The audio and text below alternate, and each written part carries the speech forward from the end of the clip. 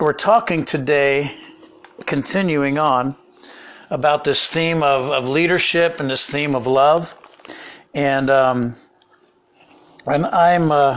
want to go to 1 Corinthians, the 13th chapter. We alluded to it. As a leader, recognizing as we come into leadership that there are figures in our hearts and in our lives that we look at. And you have to love. If you don't have love, you might as well pack it in, man. You got to have love. It all starts with love, okay? You have to have that love in your heart for people to not only hear the voice of God, but to walk in the voice of God, okay?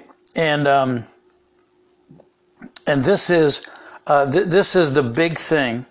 And we addressed it a little bit yesterday, because without love, we are nothing, right? That's what the Bible teaches. Without love, we are like a clanging cymbal or a piece of brass, whatever it is.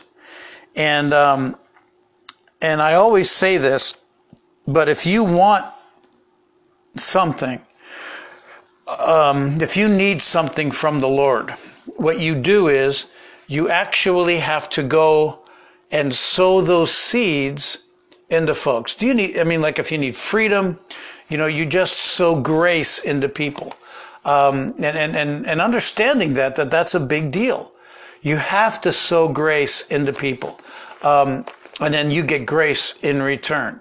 If you sow love, you're going to reap love. If you sow joy into people and encouragement into people, you will be encouraged in return. That's how the kingdom of God works. And there are times when you give and you give and you give and you don't see any fruit or have anything returned to you yet. But understand that you are gaining. It's like you're putting money in the bank of heaven and you are accumulating interest in heaven for your answer to prayer, for that thing that you're longing for, okay? And I said this yesterday, that what happens is, if you're praying for patience, God give me patience, what God does is he gives you opportunities to be patient. And that's how you learn to be patient. I remember somebody said this, my dad even said it. He said, if you give a man a fish, he eats for a day. Teach a man to fish, and he will eat for a lifetime. And so that's what God does. He teaches you how to be patient in the midst of the storms, okay? In the midst of the stuff. And you have to see that as you go along in your life. And I'm going to my online Bible here as well, in case I need to find a scripture quickly.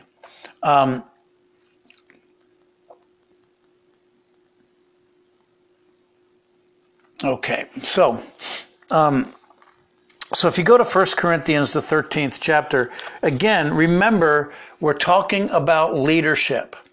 We're talking about leadership, and love is the big deal here. And that everything has to have a foundation of love. I like how Paul says this.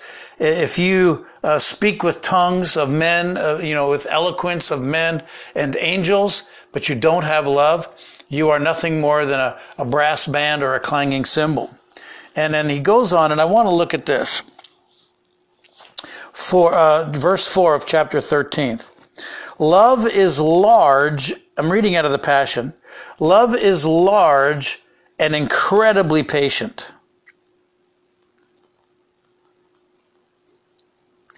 And what that means is that it endures violent mistreatment. It endures the mistreatments, okay? It's like in the Aramaic, it says, it translates it this way: love transforms the spirit.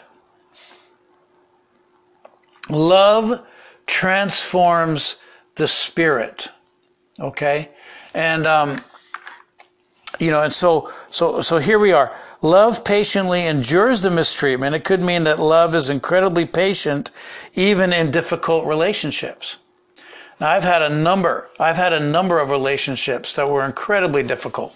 Friendships that I had to just kind of, they were very toxic, but being patient in them. And I used to pastor a church, and the eldership were very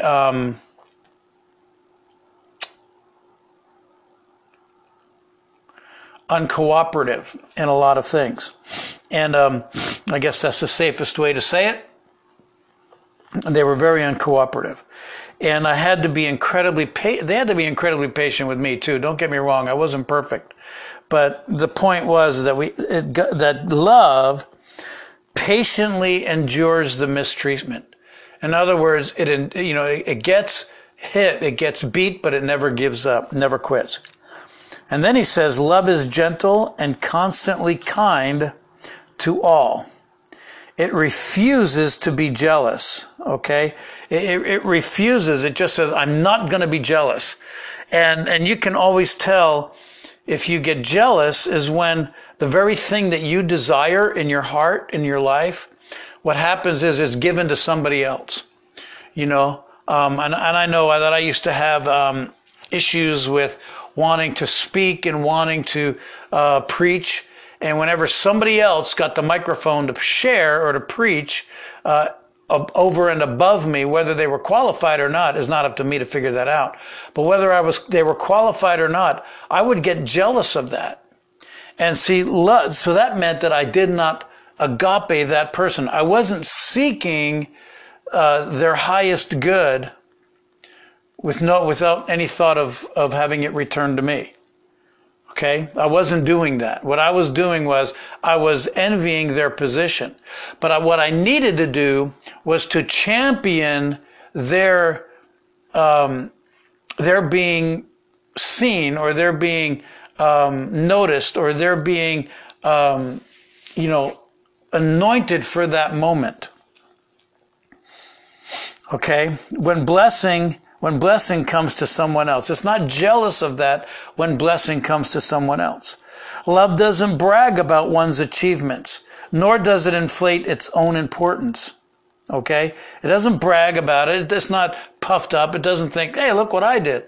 And, there's a trend now in the Christian circles in the testimony sharing time, and I want to be careful here because it's not in every case. It's in a lot of cases, but not every case.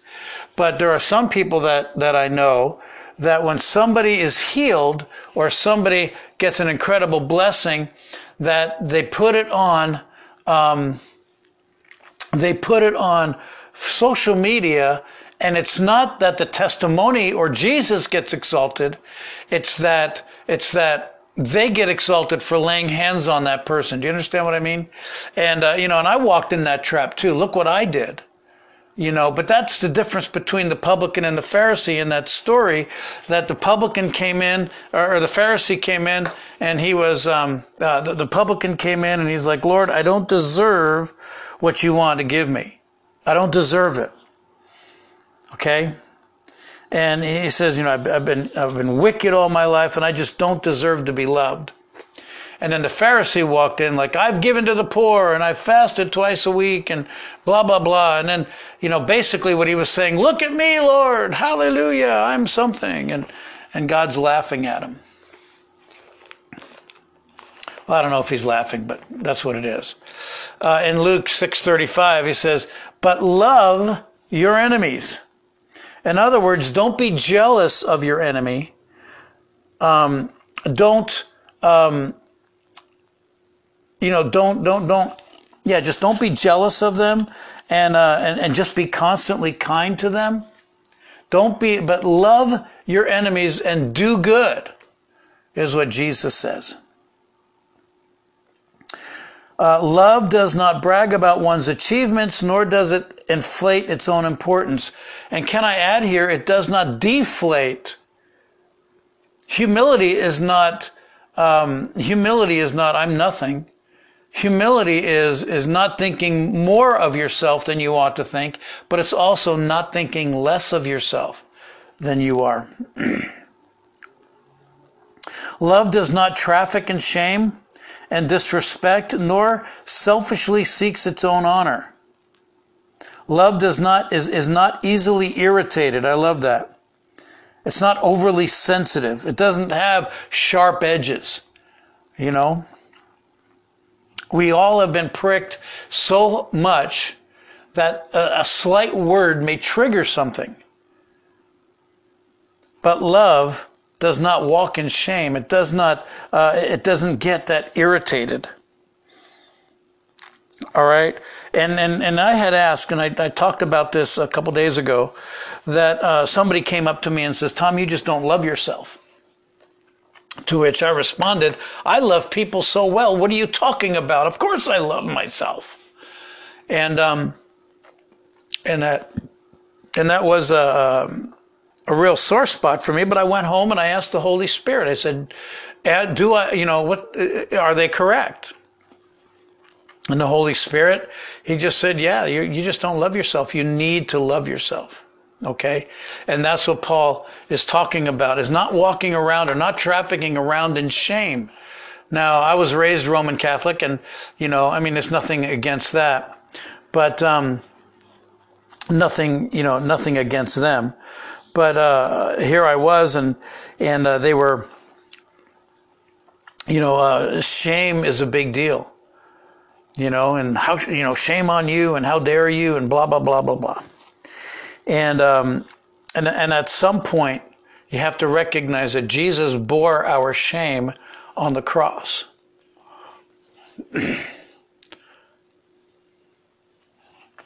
We'll let that sit. It does not traffic around in disrespect. It honors. It has an honor, and it honors others. We have a thing here in Reading, the church I go to, where we try to have a culture of honor.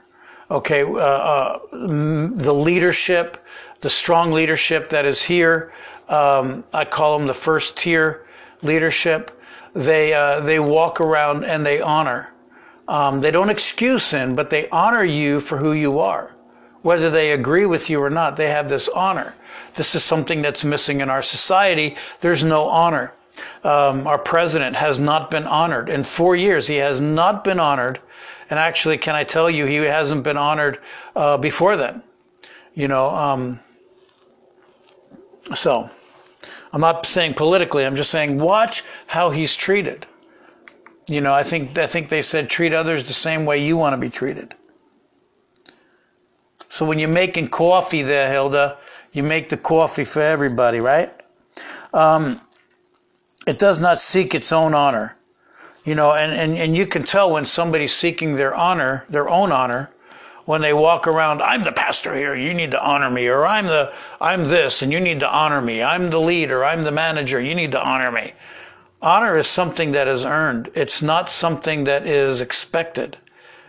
It's something that is earned. And as far as you can honor somebody's position, and that's what needs to be honored. But somebody who is demanding honor is selfishly seeking his own honor.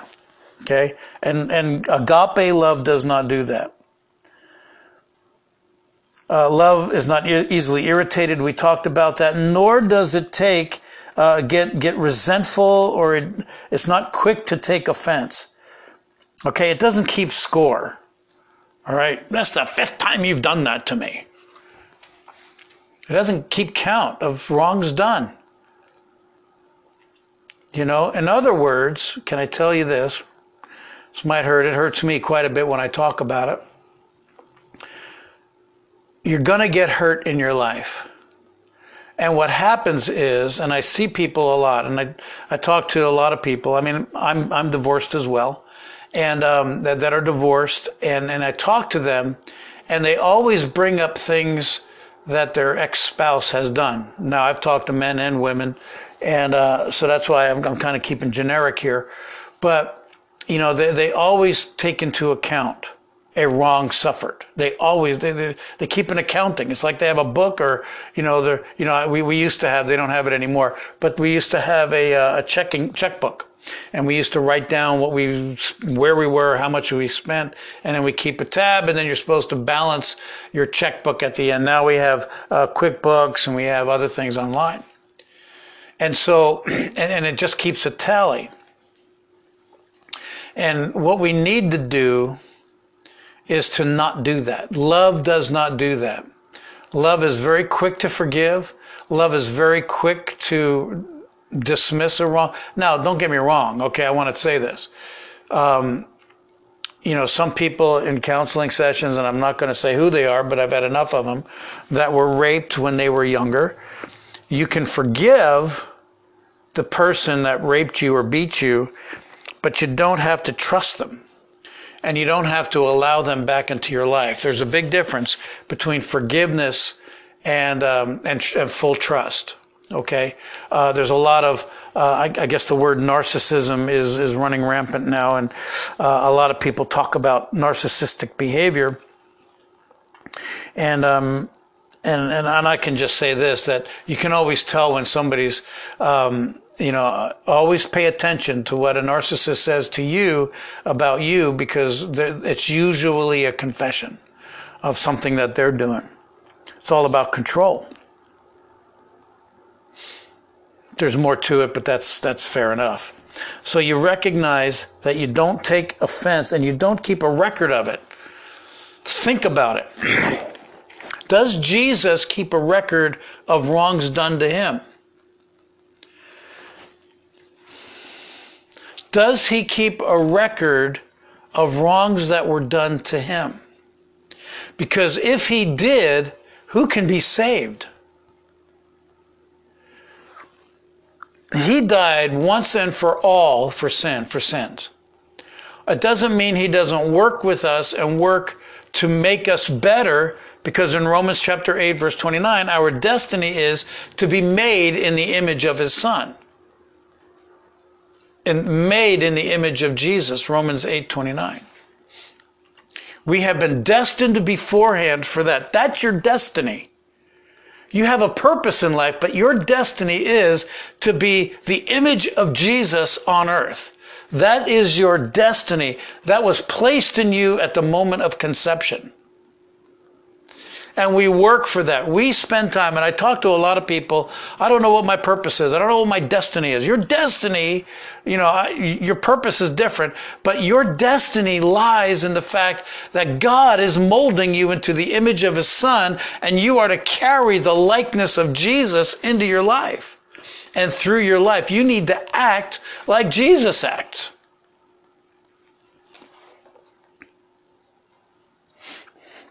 Love is not quick to take offense. And then I love this. Love joyfully celebrates honesty and finds no delight in what is wrong. Now, some things, I'm very open a lot of times to people that I'm close with. I'm very vulnerable to them. I'm very open with them. And then what they end up doing, this is how I know who I can trust, is that there are some people that I've talked to that throw back in my face the things I've done wrong. And they throw it back in my face as things that I've done 25, 30 years ago that are no longer a part of my life.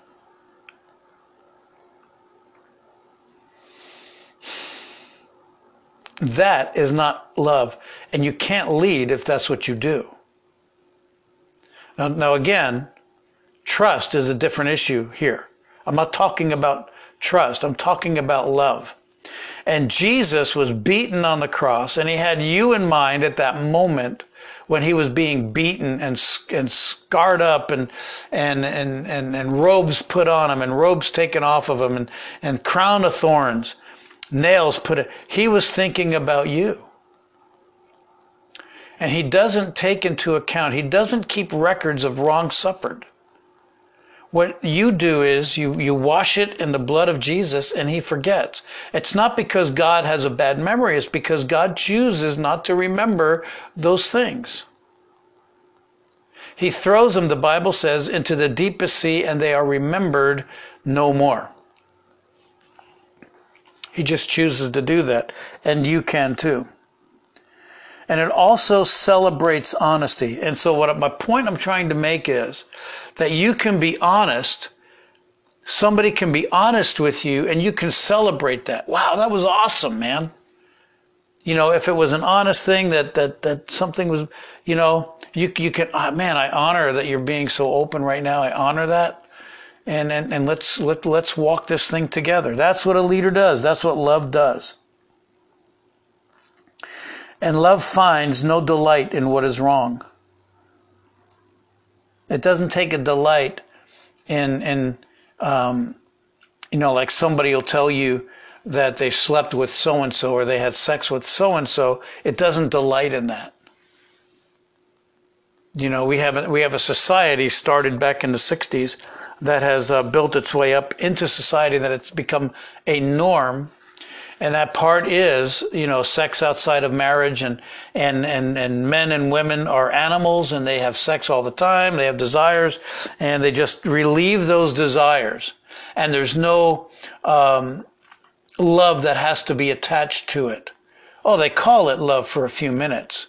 In fact, you hear the phrase, they're making love. No, they're not. They're having sex. They've become nothing more than just animals without a soul. That's how they're walking in there. And people laugh at it. They applaud that. But if a woman says that she's a virgin, or if a man says that they're a virgin, all of a sudden they become frowned upon. What's wrong with you? I mean, I've heard it.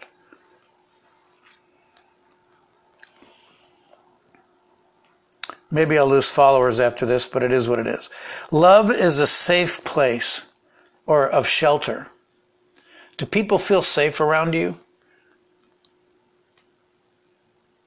Do people feel honored around you? It never stops believing the best for others. I love Steve Backlund. You know, he's a joyologist. It's Igniting Hope Ministries is what he is, what he has. And he always believes the best. I believe the best in people to a fault.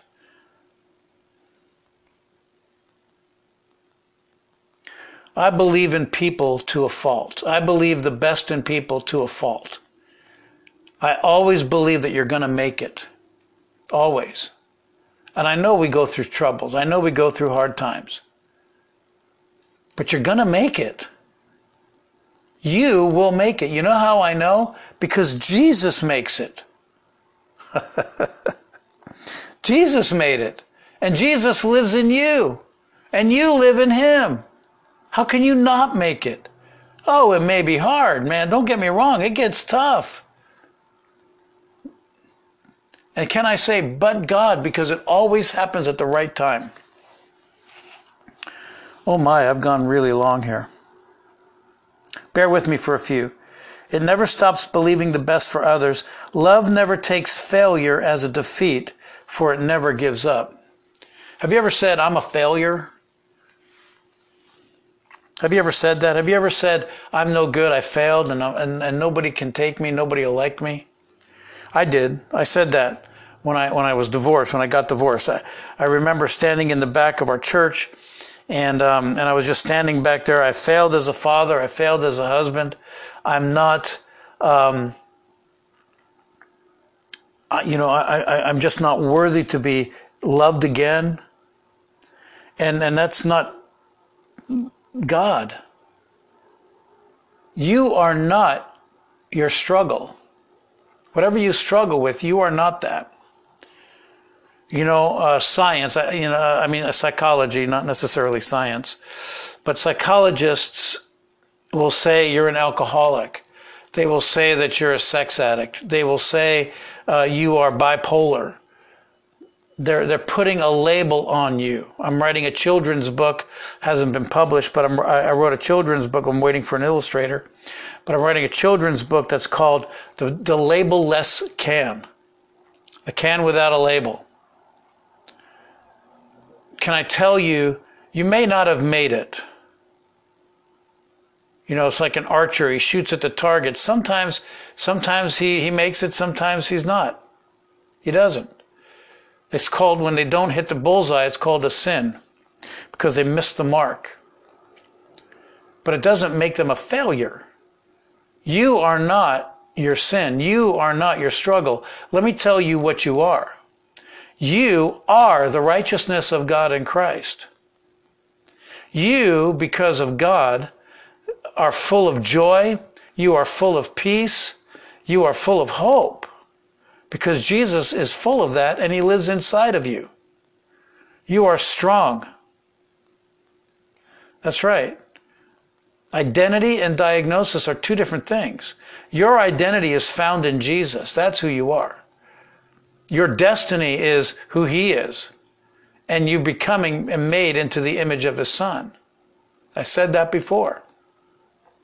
Said it before, I'll say it again. Okay.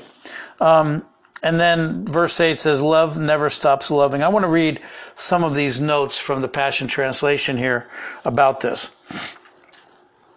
Love bears all things. Although commonly understood to mean that love can bear hardships of any kind, the normalized form of the verb stego is actually the word for roof, found in Mark 2:4. Paul is saying that love covers all things like the roof covers the house. All right? That is, when he says that it is a safe place of shelter, that's what he's talking about. Love does not focus on what is wrong, but will bear with the shortcomings of others. And like a roof protects and shields, and you can say that love springs no leak. It is a safe place that offers shelter, not exposure. I often hear the phrase, I need somebody who is safe. Well, if you love, you are safe. You are supposed to be a safe place. If you gossip, you are not a safe place. Okay, the Bible says love covers a multitude of sins. If we walk in the light, as he is in the light, we have fellowship one with another, and the blood of Jesus sets us free of all sin, or covers all of our sin. All right, it is covered, it is sheltered, it is protected. And you may or may not feel protected in your marriage. There's a love deficit there. It may not be a place of shelter. And that's what you have to come into. I was going to say something there and I didn't. I'm learning wisdom. Love never loses faith. That's verse 7. Verse 8, love never, not even once, fails. It never falls down. It keeps going higher and higher. I don't know if you've ever seen these things. They have these, hero movies where people are falling off a cliff or whatever. But that's what love does. Love keeps taking you higher and higher. It's, come on, we can do this. You see the big muscle guy and the arm coming out here, and and they're carrying you with them. That's what it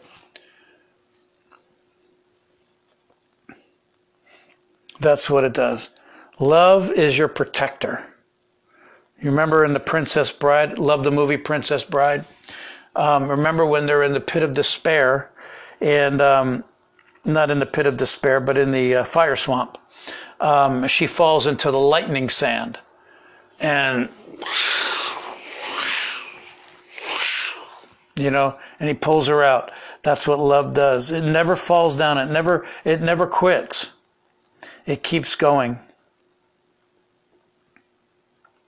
And that's what a leader, all of these things are what a leader does. A leader is a safe place. A leader is a safe place. A leader never gives up. Never gives up on somebody. I have some people in my life that, that I know, that I'm like, you feel like you want to give up on them, because they always fall back into that same spot, because that's their default. Their default is to go into despair, and that's not who you are. That's not who they are. That's not what they're called to. That's a default system through life that they've walked in. And God is trying to get them out. And if you're going to be a leader in the body of Christ, you have to be willing to pull them out. Now, some people don't want to be pulled out. Don't get me wrong. But you got to be able to want to pull them out. If you're going to be a leader, love. They both start with the letter L in the English language. Love. Love. And you know something? If you miss it one day, the Bible says his mercies are new every morning. So you wipe yourself off, brush yourself off, get the mud off of you, and start again. It's really simple stuff, man. This is not hard. Jesus proved it with the 12. He didn't dismiss them because they pushed Jesus away in the Garden of Gethsemane. He didn't dismiss them because Peter denied him. He didn't dismiss, can I say, he didn't even dismiss Judas. But Judas gave up on himself. I sometimes wonder what would have happened if Judas repented. Oh, what did I do? And he ran to Jesus. I believe Jesus would have taken him back, because you look in the mirror. How many times did Jesus take you back? It's a word right there, man. Some people will get mad at that, but I don't care. You want to be mad at me, you got to stand in line. Oh, yeah, praise God. All right, well, I've talked for a long time, but I really feel like as we're getting into this realm of leadership, and understand what I'm saying here, every believer is a leader. There are pre-believers that are waiting for a leader to come to them and to take them out of their miry clay and set them on a rock. And so you're going to mentor people, you're going to fill them, you're going to bless them, and God's going to touch them. Hallelujah. Somebody say amen. That's really good stuff. Anyway, so we're going to end it there. And I'm going to, I want to pray this prayer over you. Hallelujah. Thank you, Father.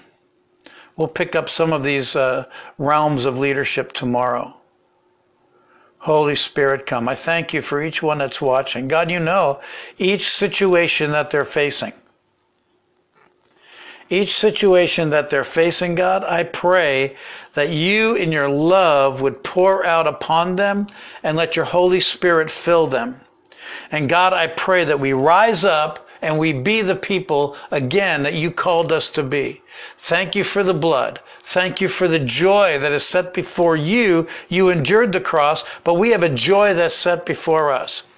God, like I said, you know, when we ask you to help us to love, you're giving us opportunities to love.